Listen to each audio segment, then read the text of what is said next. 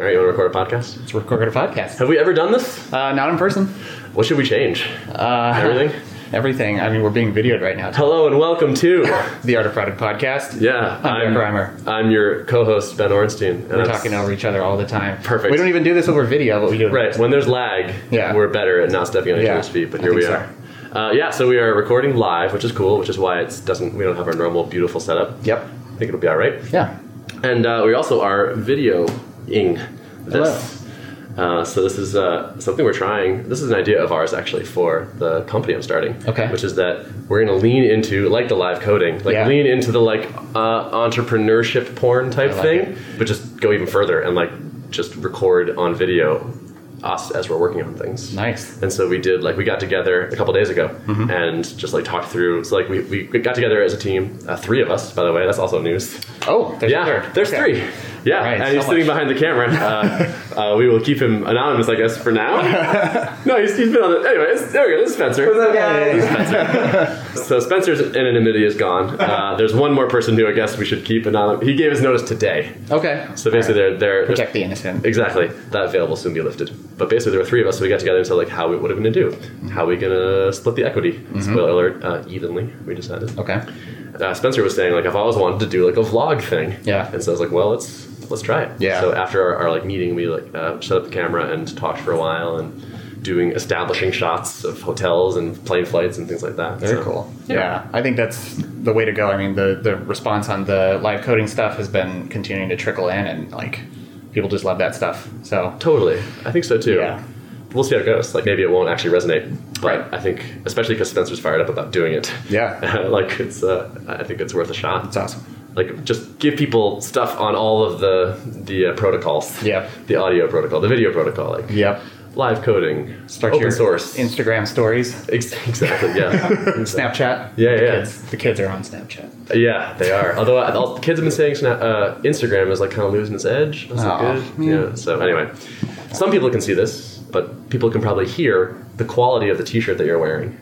Yes, I'm swagged out right now. Yeah. Did my first run of level t-shirts. Yeah. And had to show off the beautiful Steve Sugar work. I feel like that's very legit to show up with your own t-shirt. Yeah. To MicroConf for a nascent company. I've had, I wish I thought of it. People are surprised, shocked. They're like, you already have a t-shirt? Yeah. I heard one guy was like, we've been in business for 7 years and we don't have t-shirts yet. Damn. So You're out executing. I'm on the ball. The crap out of people. You're at least out swagging. Yeah. And if you don't have swag, yeah. What do you have? I just love these next level t-shirts, the tri-blend. Yeah. Cotton poly They're so blend. soft. I scored one. I feel very privileged. I did a run of 18. It's a couple $100. I'm I'm not going crazy on the... I like it. And then you keep it exclusive, right? It's only some people have a level t-shirt. Exactly. I will try to rep it tomorrow. Good. Please do. Yeah. Cool. So I already started touching on some of my stuff, but let me just try to catch people up, I guess. Yeah, let's hear it. So my last day was 2 days ago, which was so wonderful to wake up and be like, I'm never going to do this commute again. Yeah. That felt super good. I had nothing but positive feelings about the change. Sorry to say, not like it was bad, but just I was just ready. I was like, this is the direction I wanted to go. Yeah. The job wasn't a perfect fit for me. It just all felt good, basically. And you mentioned that even your former boss is congratulatory and it's just all amicable. Yep, no bad feelings. And I also feel like I finished well. Yeah. I wrote up kind of a Ben's parting thoughts document, which is here are some things broken out into 5 different categories I think you should keep pushing on or keep working on. Specific recommendations, and then called everybody to get together for a dev discussion and went through every point. It was just as big a brain dump. Yeah. And just said I can't tell you what to do, but if I were going to stay, I would focus on these things. Yeah, that's cool. So that felt good. I also wrapped up my last project that finished really well. So on my last day, I kind of deployed but finished a feature, which was good. So just You're ship it and goodbye. Y'all gonna maintain this now. Which is the best way to ship a feature. Yeah, absolutely. Yeah. You figure out deployment and migration and all that stuff. Yeah. So the ending felt good. The very next morning, Spencer and anonymous co-founder and I got together and did okay, how are we going to split? Actually, the first thing we talked about was what's equity? Yeah. How are we going to do equity? The hard conversation. The hard conversation. It was actually interesting though. So both of the other 2 guys had sort of cued me up a little bit, where they both kind of said you have an audience. Yeah. You have a lot of people that will help us with sort of initial sales and stuff, a big profile. Yeah. And so they both kind of hinted at it might make sense if you were trying to gobble a little more equity in the beginning. Yeah. And I thought about that, and I did some reading on it and like sort of reflecting on it. And the more I thought about it, the more it just felt like, yeah, I probably, like, I bet these guys would agree to it if I was like 40, 30, 30. I bet they would just say yes to that rather than walk away or push back too much. Yeah. But like, you're going to battle, and I just felt like, maybe today I'm bringing a lot of things to the table in the early days, but I fully expect that over the years that it will take to actually make a real business, we will each have our moments in the sun where we'll be contributing a lot and the other people are playing slightly more supporting roles or something. Yeah. And so I just didn't feel like confident predicting how that was going to look. Yeah. And I really, really, really didn't want the situation where it's like 3 years from now, they're like, I've been working just as hard as Ben this whole time, and he's got this much thing. It just felt bad. Yeah, that makes sense. I mean, it's probably close enough on the amount that you guys are bringing to the table, and I take it that you're all funding yourselves. Like, there's not anyone who's like going to be the salary collector in the group, right? So that kind of evens the playing field, and I could see you not wanting to go into this like where there's kind of a deep-seated like, well, I have less equity kind of feeling. Even if it's just like a slight feeling that someone's harboring or something, like that would seem problematic. Right. Or it could only turn out badly. The difference between those numbers to me felt small enough too. Yeah. Where like I imagined, I was like, okay, what if we get to $1 million a year and we sell for $4 million and that's worth $280K for an extra 7% or something? It's like, yeah, who cares? Yeah. So. And actually, I was expecting that to be sort of a drawn-out conversation, and it was like 1 minute. Yeah. And we're like, okay, great, we all agree, next. That's good. And so we're talking about like how we're going to form an entity, probably Stripe Atlas, it looks like, especially now that they support LLCs. Yeah, you thinking LLC or C Corp? I don't actually know the trade-offs yet. I just have to read the doc that Patrick published. I was literally reading the doc between talks sitting in MicroConf. Yep, I was too. Today I was like, but this is totally salient. Totally, exactly. Same thing. Yeah, I'm actually having dinner tomorrow night and Patrick is going to be there. So I'm going to read it up ahead of time and then just confirm with him, like, does this sound right to you if these are my goals? Yeah. That's sort of a small implementation detail. My sense is that you can pretty easily convert from LLC to C. So if there's any uncertainty about funding, because that's my big thing. It's like, I don't know if I'm going to be raising angel funding. I know I won't be going big VC route, but some angels are not comfortable with LLC, but I feel like that's something for relatively low cost you could change down the line. So. Yeah. Agreed. And I was talking to Jordan Gall. He was saying, like, are you guys going to raise anything? I was like, no, we're going to try to bootstrap it for now. He's like, you like off our savings and just like see how it goes. And he's like, cool, I'll talk to you in a year. I was like, yeah, we'll see.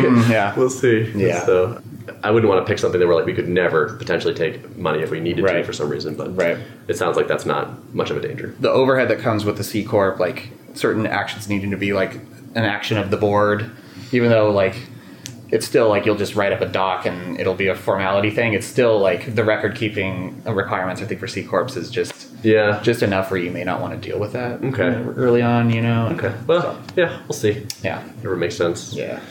I think we settled on a name. The working name as of right now is Tuple. Okay. Which is, the idea was we wanted something that was kind of nerdy and niche and was like a little bit of a shibboleth around programmers.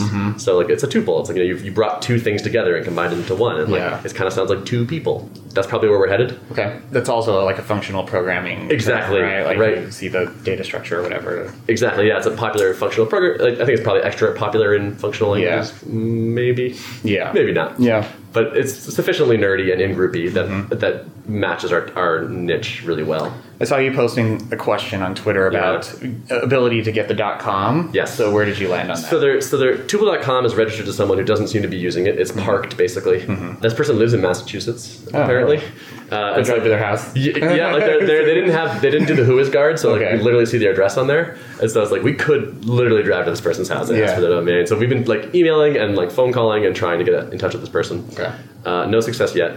They've had this domain since 1995. Okay. So probably they're hanging on to it, would be my guess. It's not just like we registered it in case we might make a business and we didn't or something like that. Yeah. So we are eyeing Tuple.co, which is for sale for $750 right now. So it's like reasonable. Yeah. I would say that's worth, for that cost, worth it regardless of whether you know for sure if you're going to use it. Interesting. Just because like I can always resell it if it doesn't. Or redirect it, or I don't know. Oh, you mean in case we get Tuple.com? Yeah. Like even if you think of a different domain scheme, like for that cost, since it's your exact app name. Yeah. .co, I would snag it. Yeah, I think we're going to. Yeah. I think we're just about to pull the trigger on that. The only thing I thought we might want to do first is a trademark search, just to see is there anybody, like, because it is a programming term, there could be somebody else using it as a name for a programming related app. Yeah. Thoughtbot got burned by that with Hoptoad. There's some other Oracle product or something that had Toad in the name, and they sent a cease and desist, and the lawyers were like,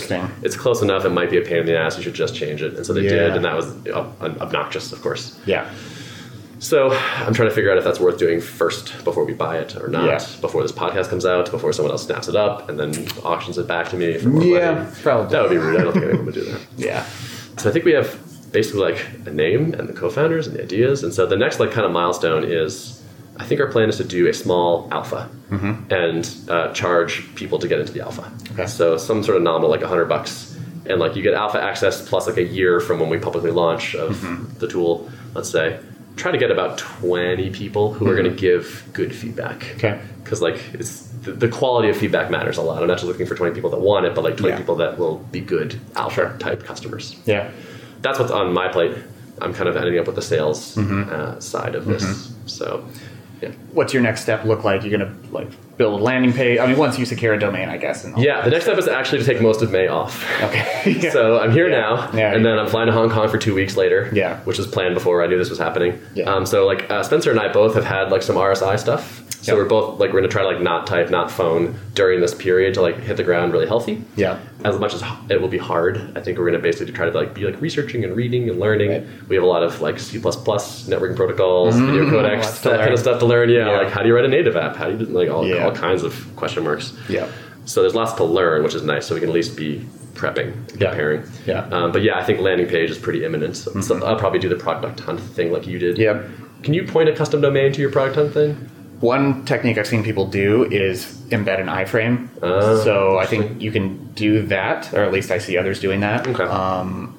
There might be a custom domain option. I haven't looked into it. I did actually sign up for, I'm not sure if I mentioned this before, but I signed up for the paid plan. Oh, no. Not the highest paid plan, which is like $250 a month, but I think this is $79 a month maybe.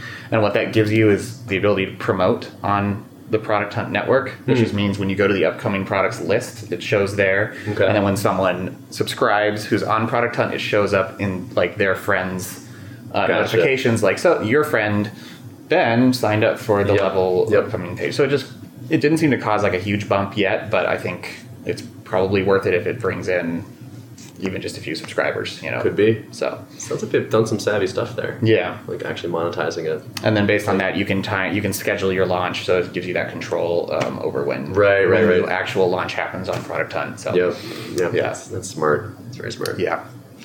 And then also like probably starting to collect, like trying to like reach out to people and say like, hey, you were said at MicroConf, you were excited about this. Do you want to be part of that small thing? Yeah. And try to get that together. Our hope basically is to have the alpha filled by mid-June, like start working like right before June or like right on June 1st. Try to have the alpha filled after a couple weeks and then progress from there. Okay. Yeah. All right. And then do you feel like you have enough knowledge that you could actually start working on technical stuff once you're off hiatus? Or do you think you need to go through kind of like deeper validation? I feel like this is a pretty...